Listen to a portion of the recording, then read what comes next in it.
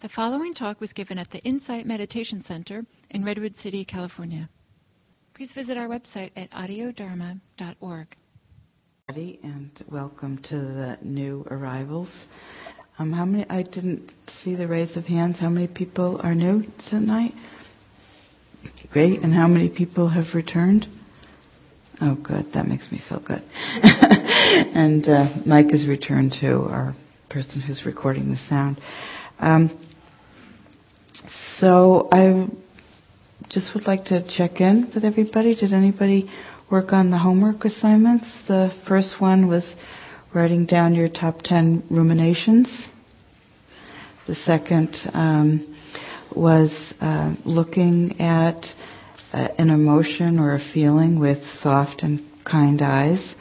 And the third being the loving kindness on the go is looking at an experience that's difficult or painful and offering yourself, looking at the experience, but offering yourself the phrases of loving kindness. May I be happy, may I be peaceful, may I be free from suffering and filled with loving kindness. So, anybody like to share some of their top greatest ruminations or insights about them? How many people wrote them down? Okay. How about one? Anybody? It won't be recorded for posterity, don't worry. Yes. Yeah. There's no way I can do this. I've let it go too long. So now I'm too old. Okay. So it's discounting. Okay. And freezing you in a I can't mode.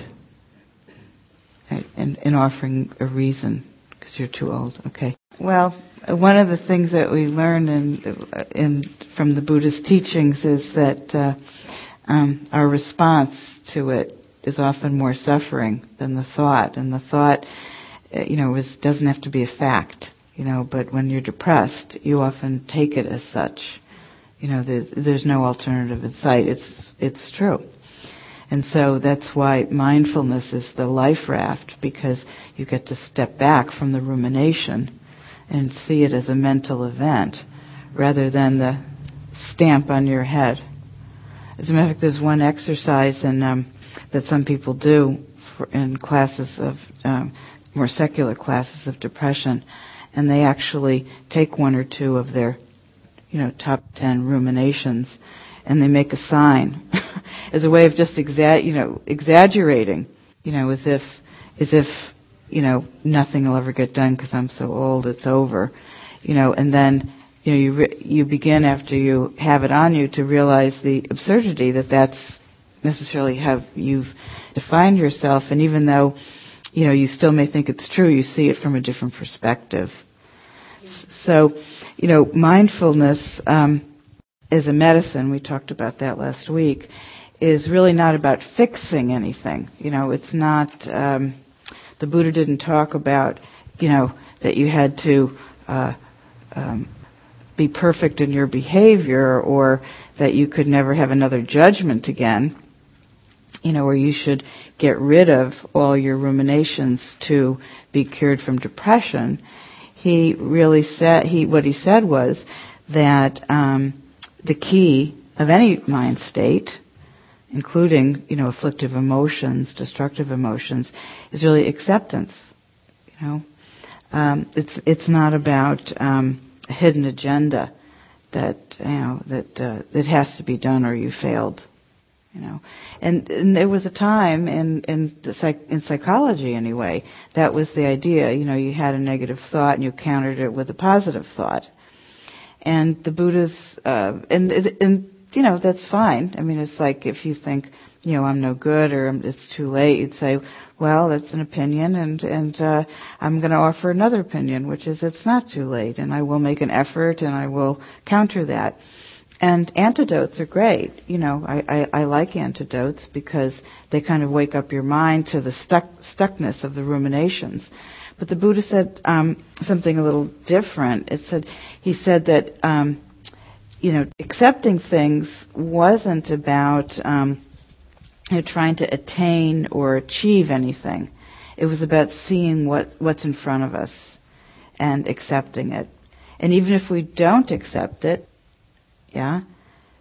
just by noticing we don't accept it, it changes the whole experience. So, we see things just as they are, and severe depression or, mild depression, chronic depression, treatment-resistant depression. We see it as it is. This suffering is like this. This pain is like that. So, if we have a goal, well, I'm depressed now and I want to be happy later, then, you really miss the moment of depression. And within that moment of depression is really the opportunity for happiness. Because as a few of people noticed last week, when you look at, a feeling of unworthiness or regret or self-hatred, when you observe it, that's how the seeds of kindness and compassion, it grows out of that observation, and you look at it, and I call it soft eyes. You look with soft eyes, just with a lot of loving kindness and a lot of compassion. And sometimes we have to look at with strong eyes, like at these beliefs, and to say, but it's true. And then say, well, thoughts aren't facts. Maybe it's true, maybe it isn't true. It's just it's a mental event. And I don't have to believe it or not believe it. It's a string of words. So, so the Buddha talked about the fact that, there's three kinds of experience. There's pleasant experiences, and there's unpleasant experiences, and there's neutral experiences. And so normally when something's pleasant, what do we want? We want more and to have it sustain. And if it's unpleasant, we can't wait to get rid of it. And if it's neutral, we don't even notice it. And so, but what they all have in common, the Buddha said, is that, they're all impermanent. They're all sources of suffering because we can't cling to any of them. So the medicine is to develop a perspective where we see things as they arise and fall without any agenda, with allowing them to be as they are, as they rise and pass away, and really endure, that there's a lot of unpleasant things in life, just life as it is. Okay, and when I lived in Thailand, they said ottan, it means a patient endurance.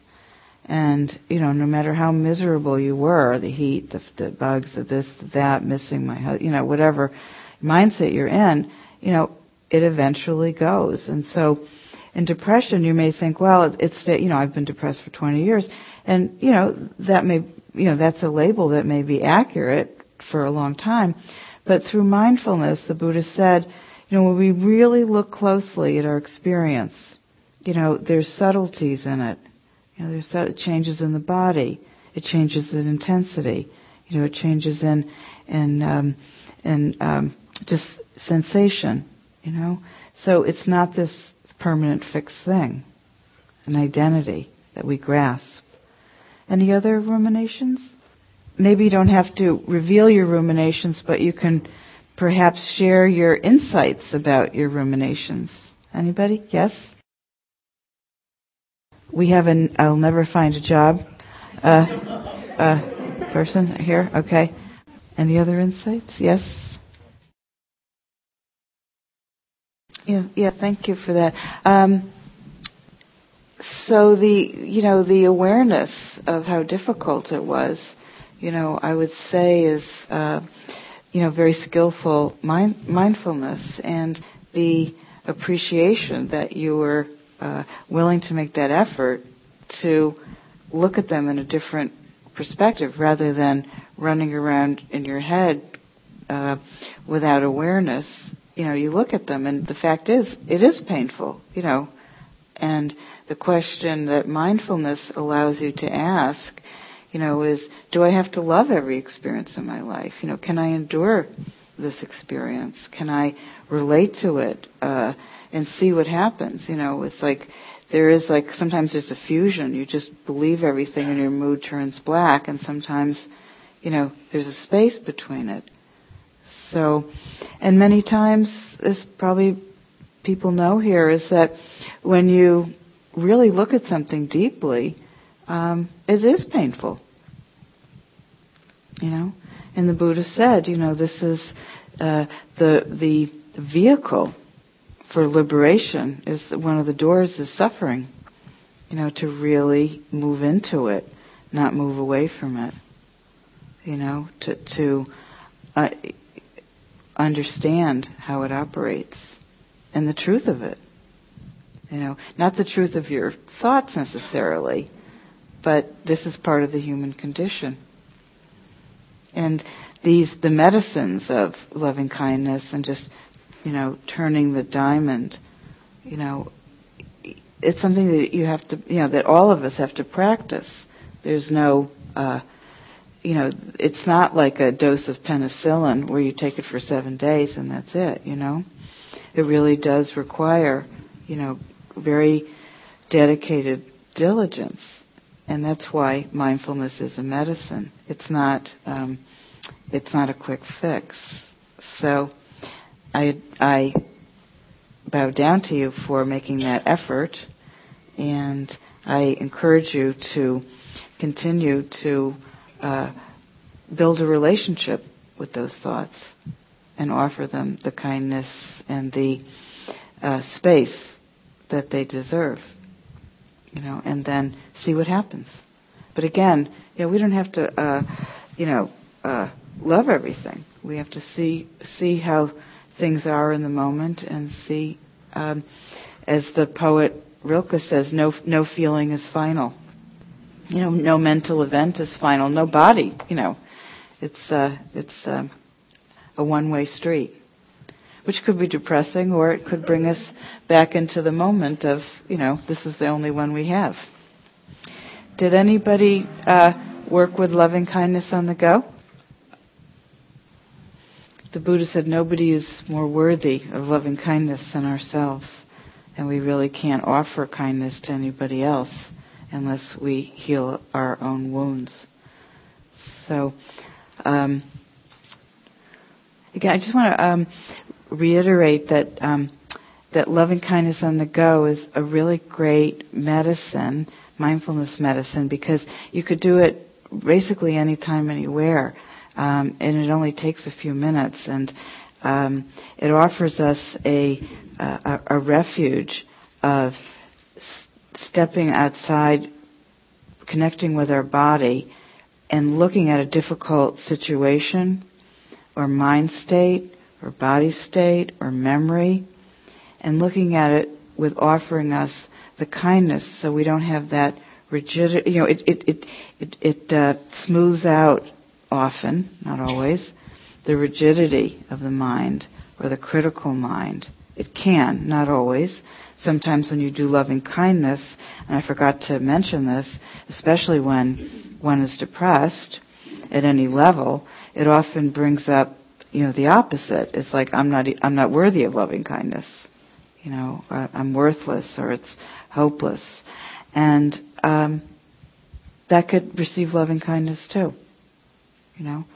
Anger can arise, or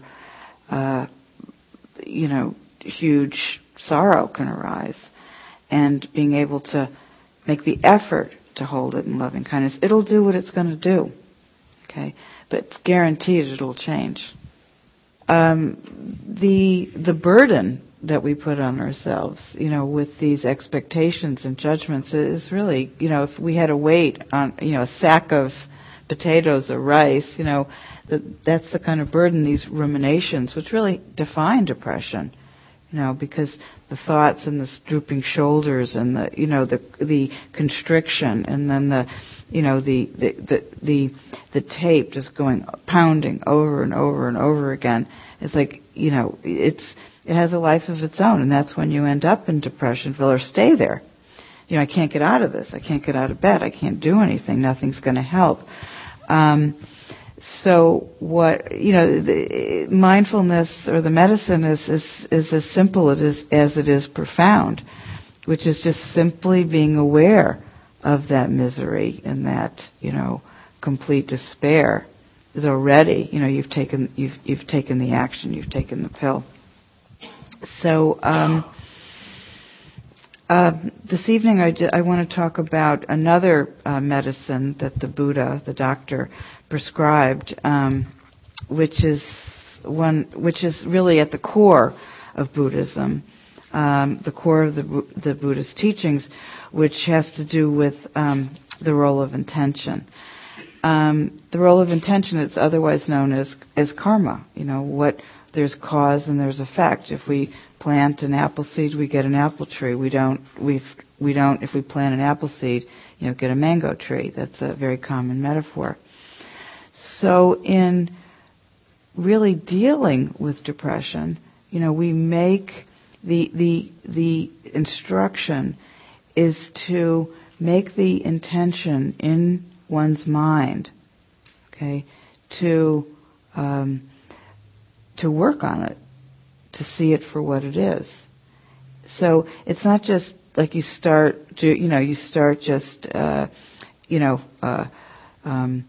breathing in and out or doing loving kindness. It's the opening action that the Buddha talked about is the power of intention, that for this day or for this hour or for this morning, I will make the intention to look at my thoughts as mental events. I will make the intention to offer difficult experiences and emotions and hold them in the field of loving kindness. I will make the intention to look at experiences with soft eyes or emotions or thoughts or whatever arises.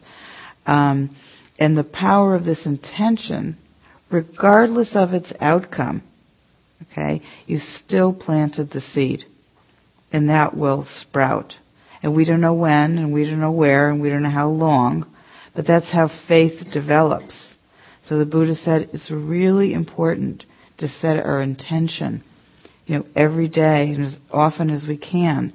In this moment, I will observe and I will be aware, and I will offer, my full attention to this experience. And this, as I said, this is part of what the Buddha called right view. He said we have to see that our life isn't just inconsequential, that we can plant the seeds of a healthy mind. And there's states of unhealthy minds which have to do with, the wounds we've experienced, the memories, the abuse, the neglect, the loneliness, the despair. And so, these are, memories and conditions that are deep in the ruminative pattern that we call depression. We can also make the intention to follow a different, have a different response. And so this is what the Buddha was talking about in terms of,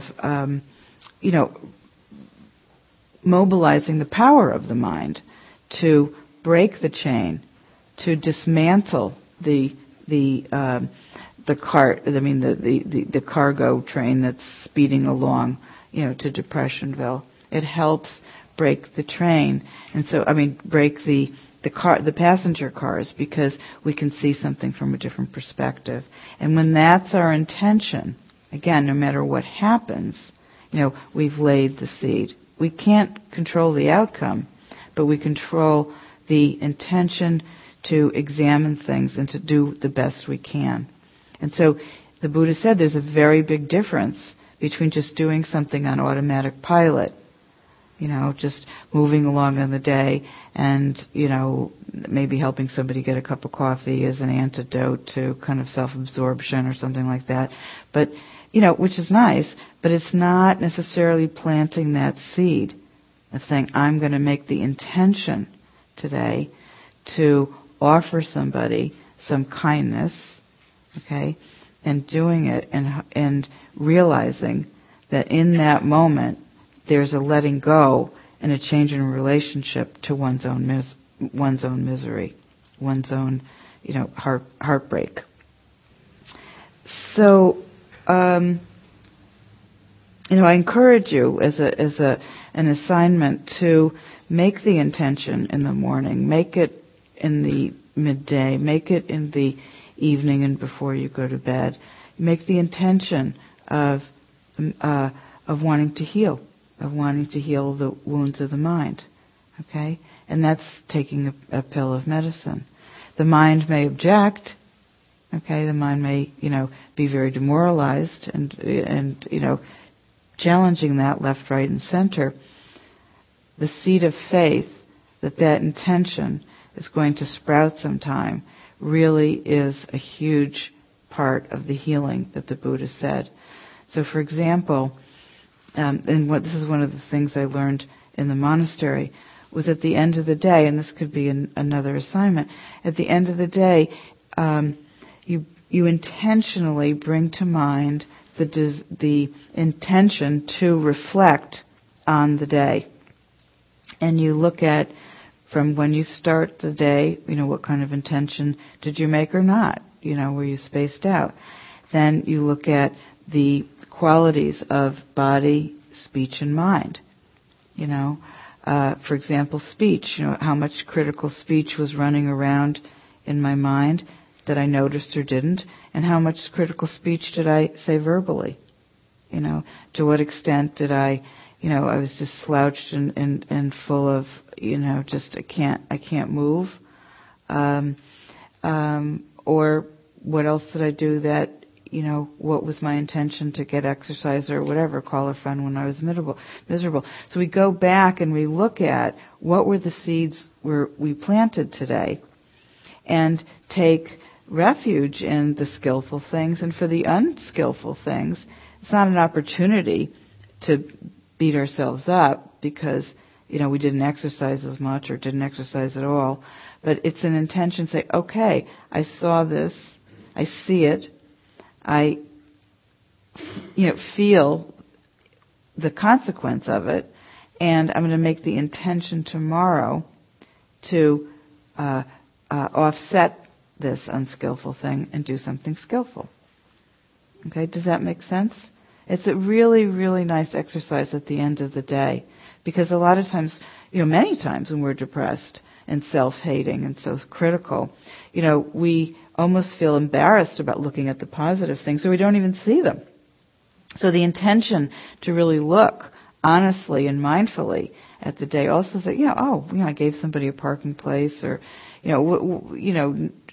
washed their coffee cup, or, called a sick relative. You realize that, yes, these actions are still in my life, within the framework of what we call depression. So again, the power of intention, the power of karma, really the core of the Buddhist teachings, understanding that it's the consequence of doing something on automatic pilot is extremely, it's light years away from doing something with the quality of intention. Okay, any questions? Well, again, it's good mindfulness to see that, the should, that kind of requirement and pressure in your mind, because that, if you feel that, that's planting a seed, and you're taking that pressure into whatever you do. And so just that awareness is excellent. It's powerful awareness. Intention is that is really an effort.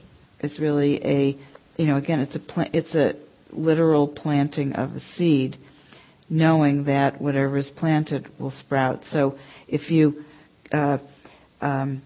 review, the tape of the ruminations over and over and over, it's planting a seed. If the intention is to view those ruminations as mental events, okay, that's planting the seeds that the next time you'll be able to see them arise and pass away, perhaps with a different response to them. Is that helpful? Okay, any other? Yes. So the question was, in 12 steps, they call it fake it till you make it. that's a mindful thing. You're saying I'm going to, that's an intention. I'm going to at least make the effort, even if it's maybe not sincere, or I'm not fully into it. So again, it's the conscious intention of what you're going to do. And if that's your intention, to fake it till you make it, that's planting the seed of awareness. Okay?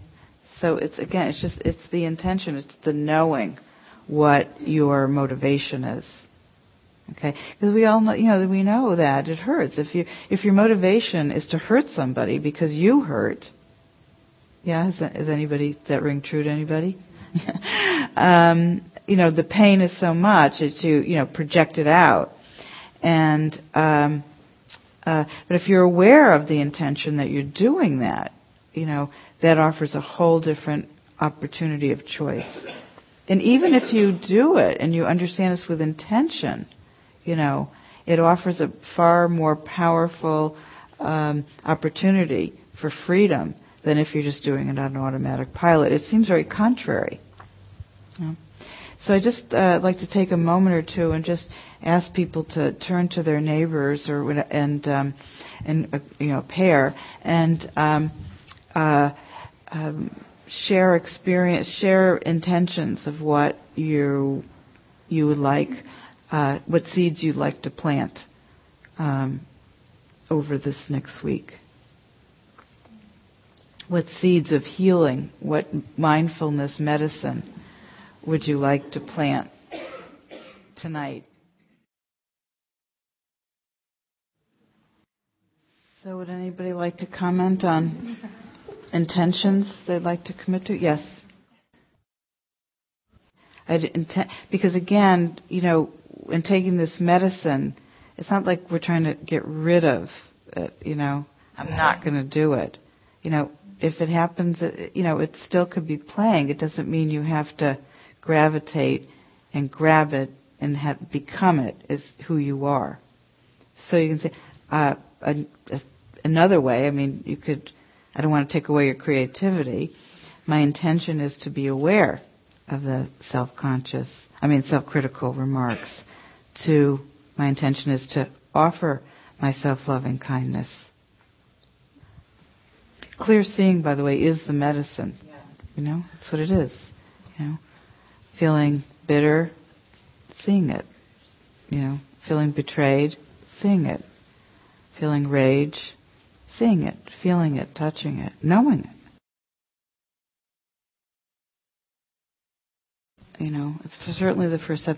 Is that that intention that's planted offers an opportunity to reveal what the next step is. And it's not always, it could be a deliberate desire, or choice or intention, to take a right or a left as opposed to going straight towards Depressionville.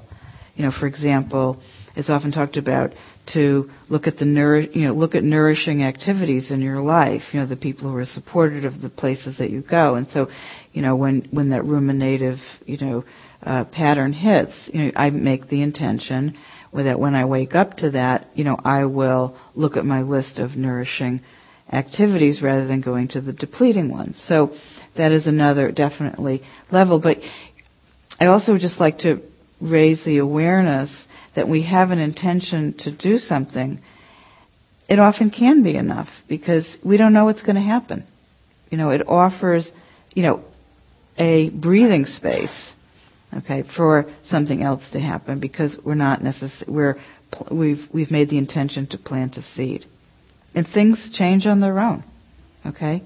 Now, that doesn't undermine your excellent point that the intention to make effort is huge, especially when you're depressed. It really takes effort sometimes, just to get out of that rut. It just feels impossible.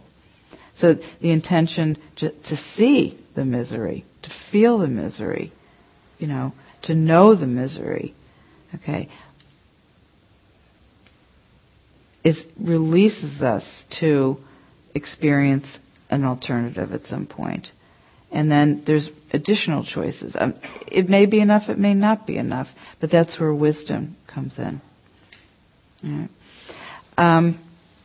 But there is something that's very much related to that I'd like to move on to, which, again, referring back to the Buddha as a doctor and treating the wounds of the mind,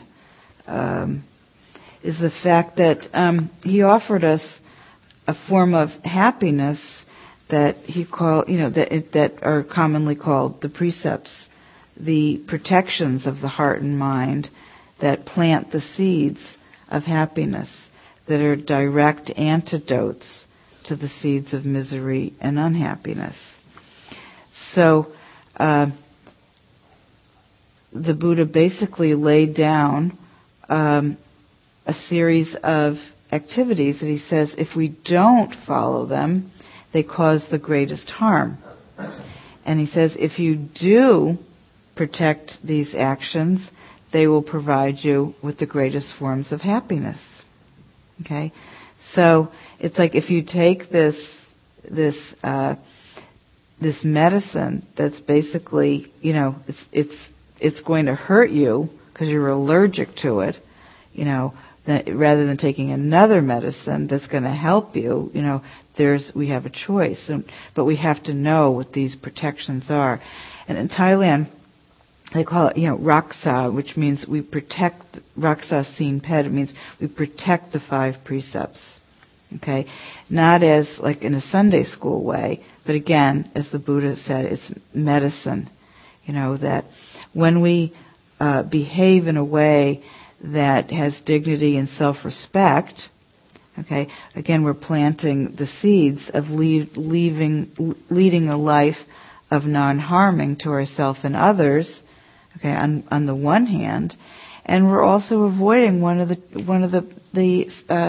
experience of depression, which is, regret and self-hatred and beating ourselves up and thinking that we're worthless. So the first precept is the precept of not killing, and I'm not suggesting, I hope not, that that people would deliberately take a life. That's one of the ultimate, breaking that precept is pretty serious consequences, which I will avoid discussing. But another way to look at it in terms of a medicine for depression is the precept to create a non-harming relationship to the experience of depression. Because if you look at depression as let's say this thing we call a clock, but I'll call it depression, and we're smacking it and just smacking it, it's harmful. We hurt ourselves more because we hate ourselves for feeling unlovable. We hate ourselves for being unemployed. We hate it, and so this is like trying to kill, in a metaphoric way. Okay? We just want to get rid of that horrible, numbing, miserable feeling, the ruminating thoughts, the feelings of hopelessness. So we try to batter them out of our minds. So I like to offer you that metaphor of taking or protecting the precept that asks us to look at the experience of depression from a non-harming way. And what's so great about it is even if you have massive judgments about it, if you notice the judgment, you're already, in that protective mode because you've seen it. You're not unconsciously or, automatic pilot judging yourself. You say, okay, here I am judging an experience that if I didn't see the judgment could be a potential bullet, right? Planting the seed that, that judgment's going to, propel you towards Depressionville. So, this, I talk about the mindfulness as medicine, but it's also a form of therapy because it's a self-reflection. It's a revelatory insight. How, in this course of therapy that we might call, observing and protecting the precepts, you often see the stains of, what we've tried to kill, and it's painful. That if you spent so much time beating yourself up or holding grudges or not forgiving. And so again, planting that seed of non-harming to the extent that we're able. We're as I said, this sack of potatoes, the burden, or the sack of, steel, the armor that we put on ourselves, is so damaging. It's so painful. It's so hurtful. So, what would that intention be to offer that, armor, just some space to just see it, not trying to kill it or chop it off. And so, particularly in the West, by the way, one of the great revelations to me when I was in Thailand is that they think differently than we do. They don't have the same standards. And it was like, I can't believe it. They're not walking around judging, and they're not walking around comparing, and they're not walking around, maybe they're jealous, but it's they're not great ruminators. And so my teacher would say, I've been thinking about something for like 4 days, why did I just eat that meal on automatic pilot, and I did it, I hated myself for that, and then I did it again, and then I, felt guilty, and then I, missed a session of meditation because I just didn't want to face my mind, blah, blah, blah, blah, blah, the train to Depressionville, and misery and self-judgment. And I would go to him and he'd say, Mike McLoy, he was like, don't think so much. I go, this was completely shocking to me. It's like, and I'm not making fun of, I'm not saying, making judgments of the fact that they don't or I do. It's like, but you realize that, the tangle we put ourselves in. I mean, it's just like, over the times that I didn't meditate or I slept through it or I was, the complaining about whatever and the drudgery of just looking at the garbage that was, popping out like a, this popcorn thing that was just, rotting in my mind. Just that, that's the way it was, That's the way it was. I didn't have to take, a steel wire and put it around me.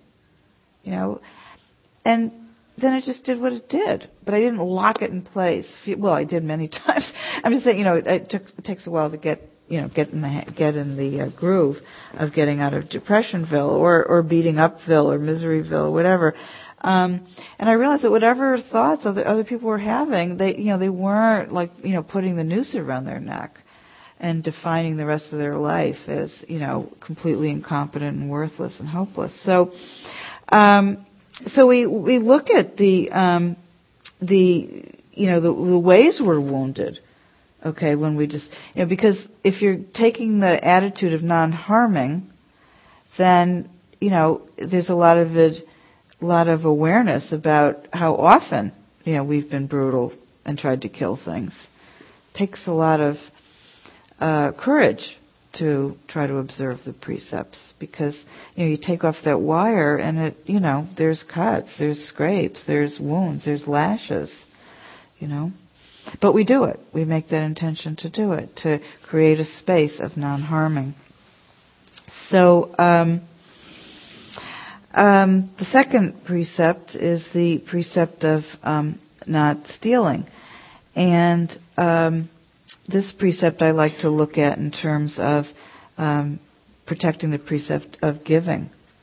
Giving our attention, to making the intention, giving our awareness as a form of generosity. Because when we don't give our awareness, we end up stuck. Okay? There's no breathing room for our experience and our misery and our sadness. All right? So we offer, like Dana, we offer generosity and say, okay, for whatever this is and for however long it is, I will offer it the generosity of awareness.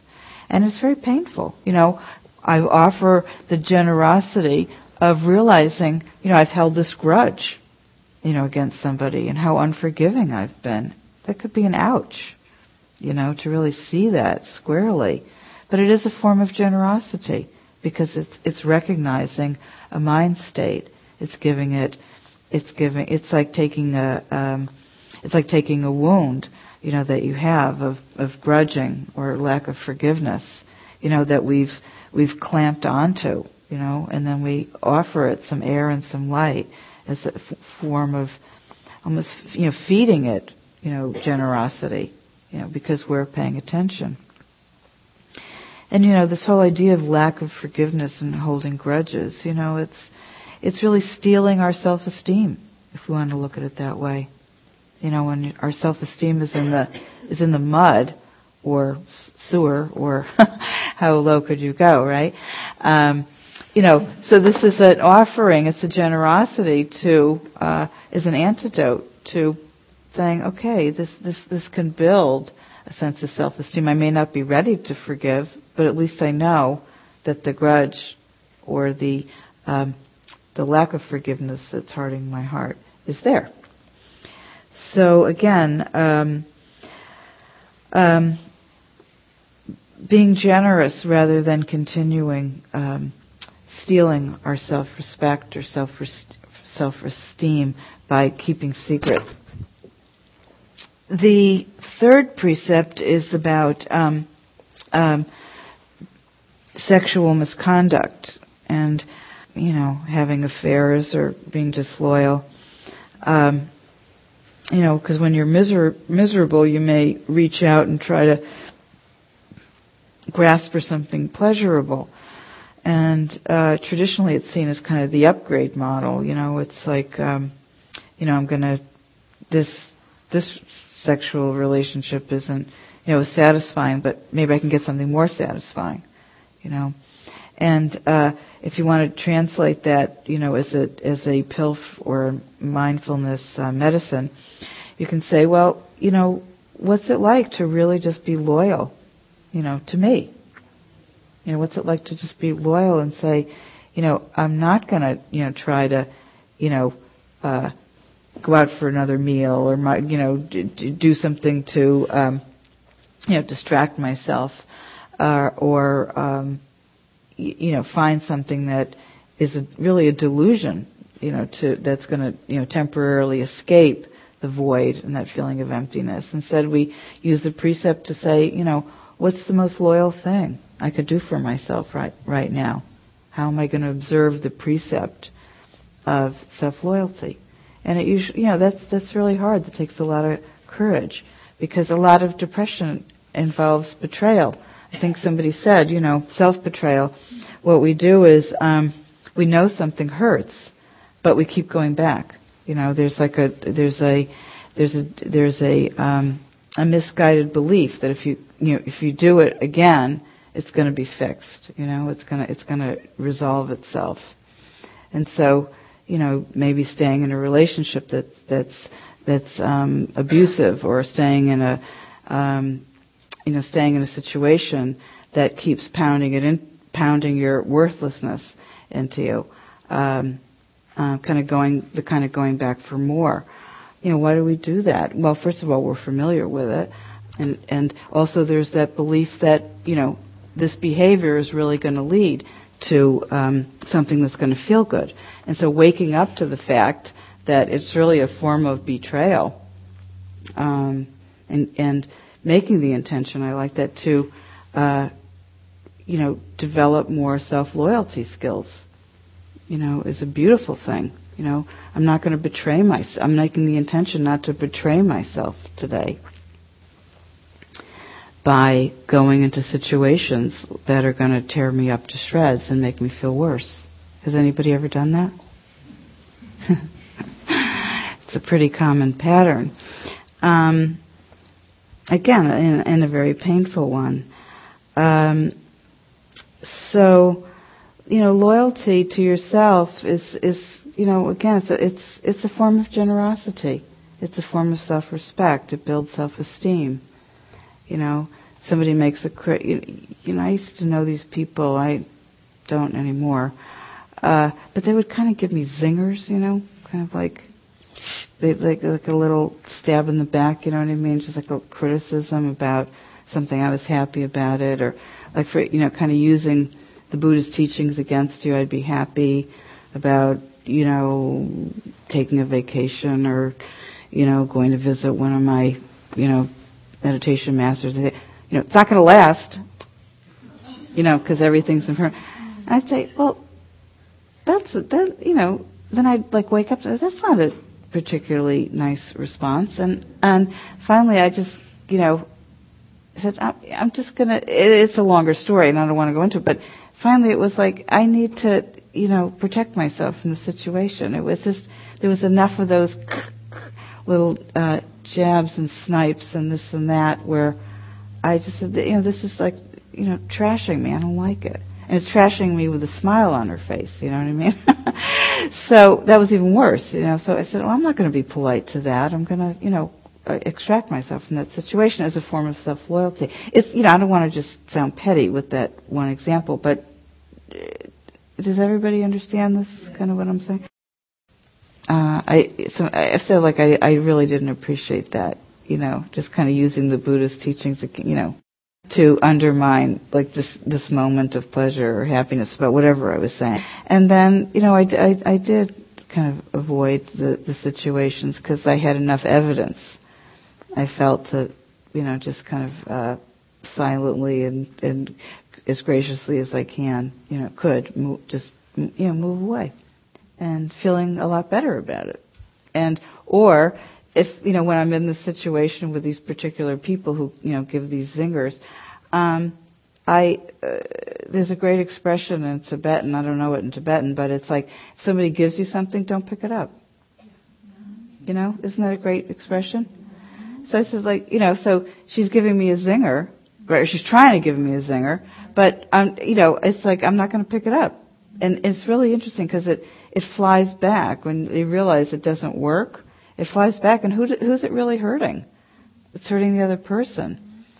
So, if I'm around people who do that, I don't, they can give me whatever I want, but I'm not going to betray it. So the next precept is to do with protecting speech, and that's a really good way to get depressed. Complaining, putting yourself down, and this isn't to say that talking about depression or hopelessness or suicidal feelings, lacks validity. It certainly does. I'm talking about a more kind of feeding on ourselves of that self-critical talk or critical talk about other people because it makes us feel better, to talk about other people's lacking qualities so we don't have to feel our own. So, in a way, when we open up that awareness of automatic pilot, again, you just see that critical chatter, and then you're critical to everything, or you're gossiping about everything. And gossiping is another way of really, losing self-respect because it doesn't offer a sense of safety. If you hear me gossiping about, if I gossip to you, then what's the next logical conclusion? Who else is going to gossip to? There's no safety, and which is another form of like kind of losing your dignity, So, and some people thrive off gossip or thrive off, somehow you put yourself down, and that's supposed to be like a good thing because you're not supposed to bring attention to your self-worth. But the real dignity is making the intention, to be aware of the times that we're, just ready to jump off the diving board of self-criticism or, being critical of others or gossiping, which somebody said, like, you can't gossip, that, it's kind of like no fun, in life. But it is, when you look at speech, it is awesomely insightful to see just how much of it is just idle, just absolutely chattering in your mind, and the dignity and the clarity that comes from, okay, I will make the intention to at least, try to, offer something that it has meaning, rather than, that shreds myself or somebody else or just, the world. Especially now like the economic. I mean, people don't have jobs and more. I don't have to go through the whole difficulties that the world is experiencing. But I go to this gym and I'm in this like locker area, and this woman, I have this karma to be with her all. It's like when I'm going swimming or whatever, she's always there, and she's like going on, and she's like digging digging the grave of misery like deeper and deeper. It's like, more jobs are going to are going to be lost, and more people are going to be hungry, and more children are going to be hungry, and it's like I feel like just sinking in the water when I go in. It's just like, and then I said, well, I guess that's her way of dealing with the anxiety of the situation. I just, instead of taking it on like her burden, I just said, well, yeah, it's really a difficult time, but I'm not going to make it worse. You know what I mean? Certainly talking about it like that way isn't going to make me any better. So there's a beauty in right speech, because it does bubble up the desire to say nice things to people, and that's another form of generosity, or even, as I said earlier, like making the intention at the end of the day to put the lens on skillful things you've done, and so that's another thing. Well, acknowledging in your heart the things you've done, and so, through speech, so, and the fifth precept has to do with intoxicants. Now, I don't need to tell you, or maybe I do, that in depression, a lot of people, turn to alcohol or marijuana or whatever drug, and this is not a judgment. It's an observation that it's another way to make ourselves, really miserable, because numbing ourselves out, is a temporary form of escape, and it always comes back. And the chances of hurting yourself and hurting friends, family, and others is enormous. And the thick relationship between depression and alcohol, and depression and drug, they are thick as thieves. And there's lots of studies on it. And again, it's not the judgment. It's just it increases the pain. And that, intention just to see the pull towards numbing out, with food or drugs or sex or whatever, is a really good intention to observe. Yes? Again, it's the intention. I'm going to intend to be mindless and space out for an hour. So it's, you've just opened up the awareness. This is what I'm doing. It's taking you out of the fog. So again, it's the intention, because when you bring the mind to that you're aware of what you're going to do or what you're doing, okay, it opens up to choice. What am I, should I do it? Can I do it? Is this my self-interest? Is there something, as you said, is there something that provides a more dignified medicine at this moment? Okay? Is this something that's going to be non-harming? There's nothing, certainly numbing out in front of the TV. Sometimes it could be very harmful, and other times, a very skillful thing to do. So that's your own particular wisdom that comes from, knowing what the intention is. So this is practical medicine. This is a practical form of mindfulness of the precepts, because it's like having bandages or alcohol in your medicine chest. Okay, it's like these are the basics that we have to have, because as the Buddha said, not following these precepts are the greatest forms of unhappiness, in that order.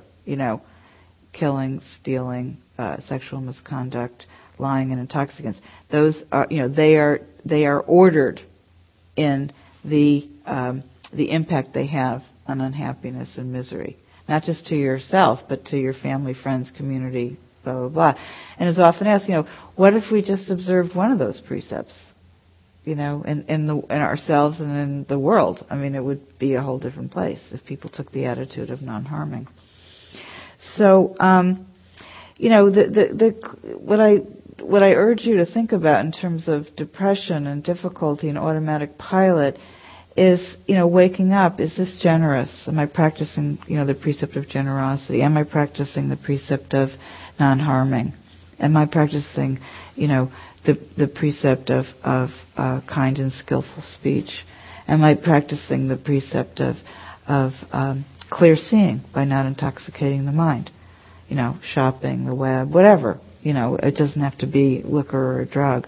So what I'd like you to do in the next few minutes is please, again, pair up either with the same person or another person, and talk about a few questions. One is, what are the precepts that have gotten you in the most trouble in terms of depressed mind states? What are the ones that you haven't followed that you could really look back and see the unhappiness and regret? And that's the thing. It's like you've planted the seed. It's like if you plant these seeds of unhappiness, it's usually going to make you feel terrible. So regret, and then we can go into denial. Oh, it really didn't happen, and I didn't. You're making another story up. So what are the precepts that have really hooked you? And then what kind of intentions that will you make this week? To develop self-loyalty, to plant the seed of self-respect, to plant the seed of clear seeing rather than intoxication. And as you said, what other choices can we make? It may not be enough, just to say, I'm not going to be non-harming. It may be enough to say, I will, avoid this situation. I will not, overuse my credit card. I will not, add to the wire that's already on these wounds. I will do something nourishing. There's depleting activities and there's nourishing activities. And I will take that train rather than the depleting train or the train to Depressionville. I will develop a self-loyalty. And, maybe a lot of you don't know what I mean by that, and that's fine. You may not. I offer this as a form of investigation rather than having you believe me. Try it. So we have a few more minutes. So if you want to stick with your same partner or choose somebody else, does everybody understand the assignment? Yeah. What precepts broken have created the most misery, and which ones do you want to plant the seeds of happiness? So I would say, I would ask myself, what function does that serve? Am I helping myself or am I harming myself? Am I trying to make myself feel better when I'm critical? That's an investigation that comes after it. I want to just move on to one or two more people but I would use that as an investigation. What's the function of being critical? What's the function of being critical? And see, just meditate on that. One more person? Yes. So that's a good thing to know. And then the next step is, why am I doing it? How am I doing it? Is it going to help? Is it going to hurt?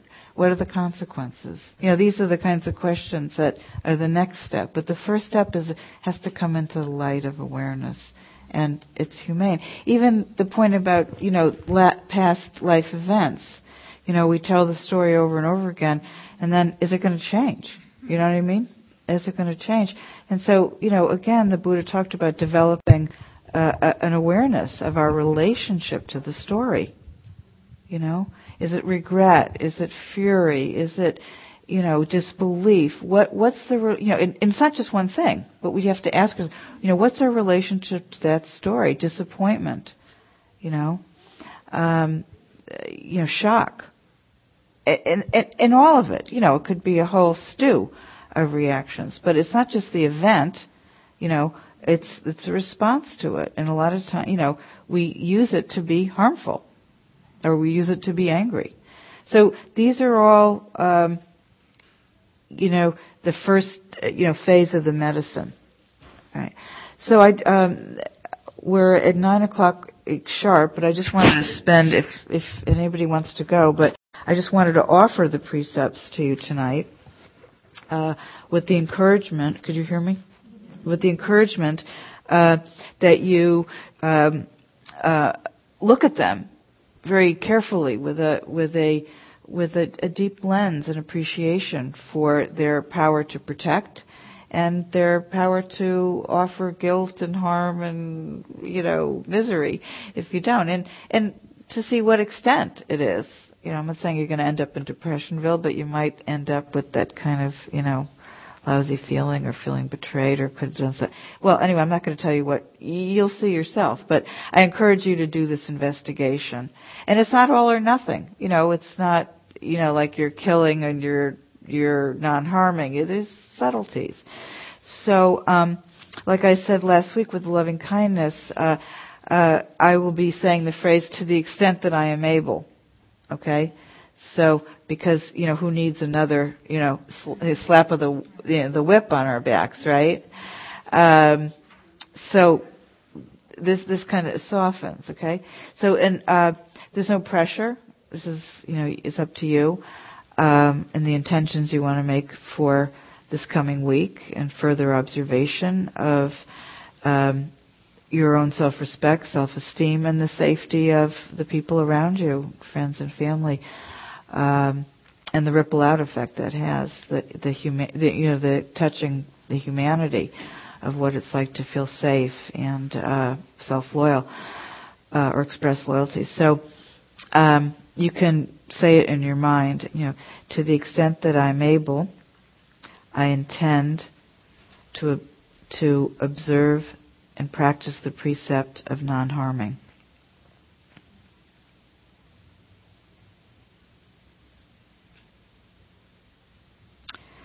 To the extent that I'm able, I intend to observe and practice the precept of generosity, the generosity of awareness and clear seeing with myself and others.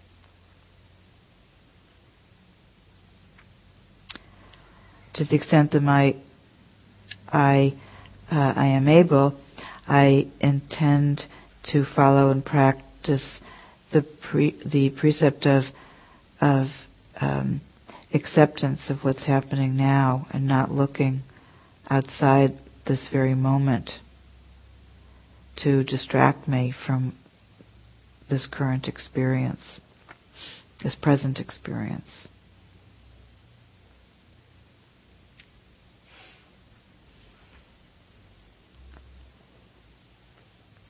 I undertake to the extent that I am able, I intend to practice and observe the precept of using skillful speech, internal speech as well as external speech. And I undertake the precept, or I intend, to the extent that I am able, I intend to observe and practice the precept of abstaining from intoxicants of forms that are maybe unskillful, to numb myself from difficult mind states by engaging in unskillful activities. And I undertake the intention to really reflect on whether observing and practicing these precepts bring a sense of happiness or relief, interesting results, or just what happens when I don't follow. What is the result of that? Not as a way of beating yourself up, but becoming aware of all the subtleties of self-harm and the subtleties of self-respect. So the intrinsic nature of our being, according to the Buddha, is this pristine sense of virtue as a vehicle for happiness. And that indeed the protections it offers, offers a form of wealth, an internal wealth that nobody could take away. It's the internal bank account that is the difference between building up feelings of health and mental health, physical health, emotional well-being, versus the other that can be degrading and self-diminishing and frankly deeply destructive. So I wish you well this week. I'm so happy that people came back. Stick with it.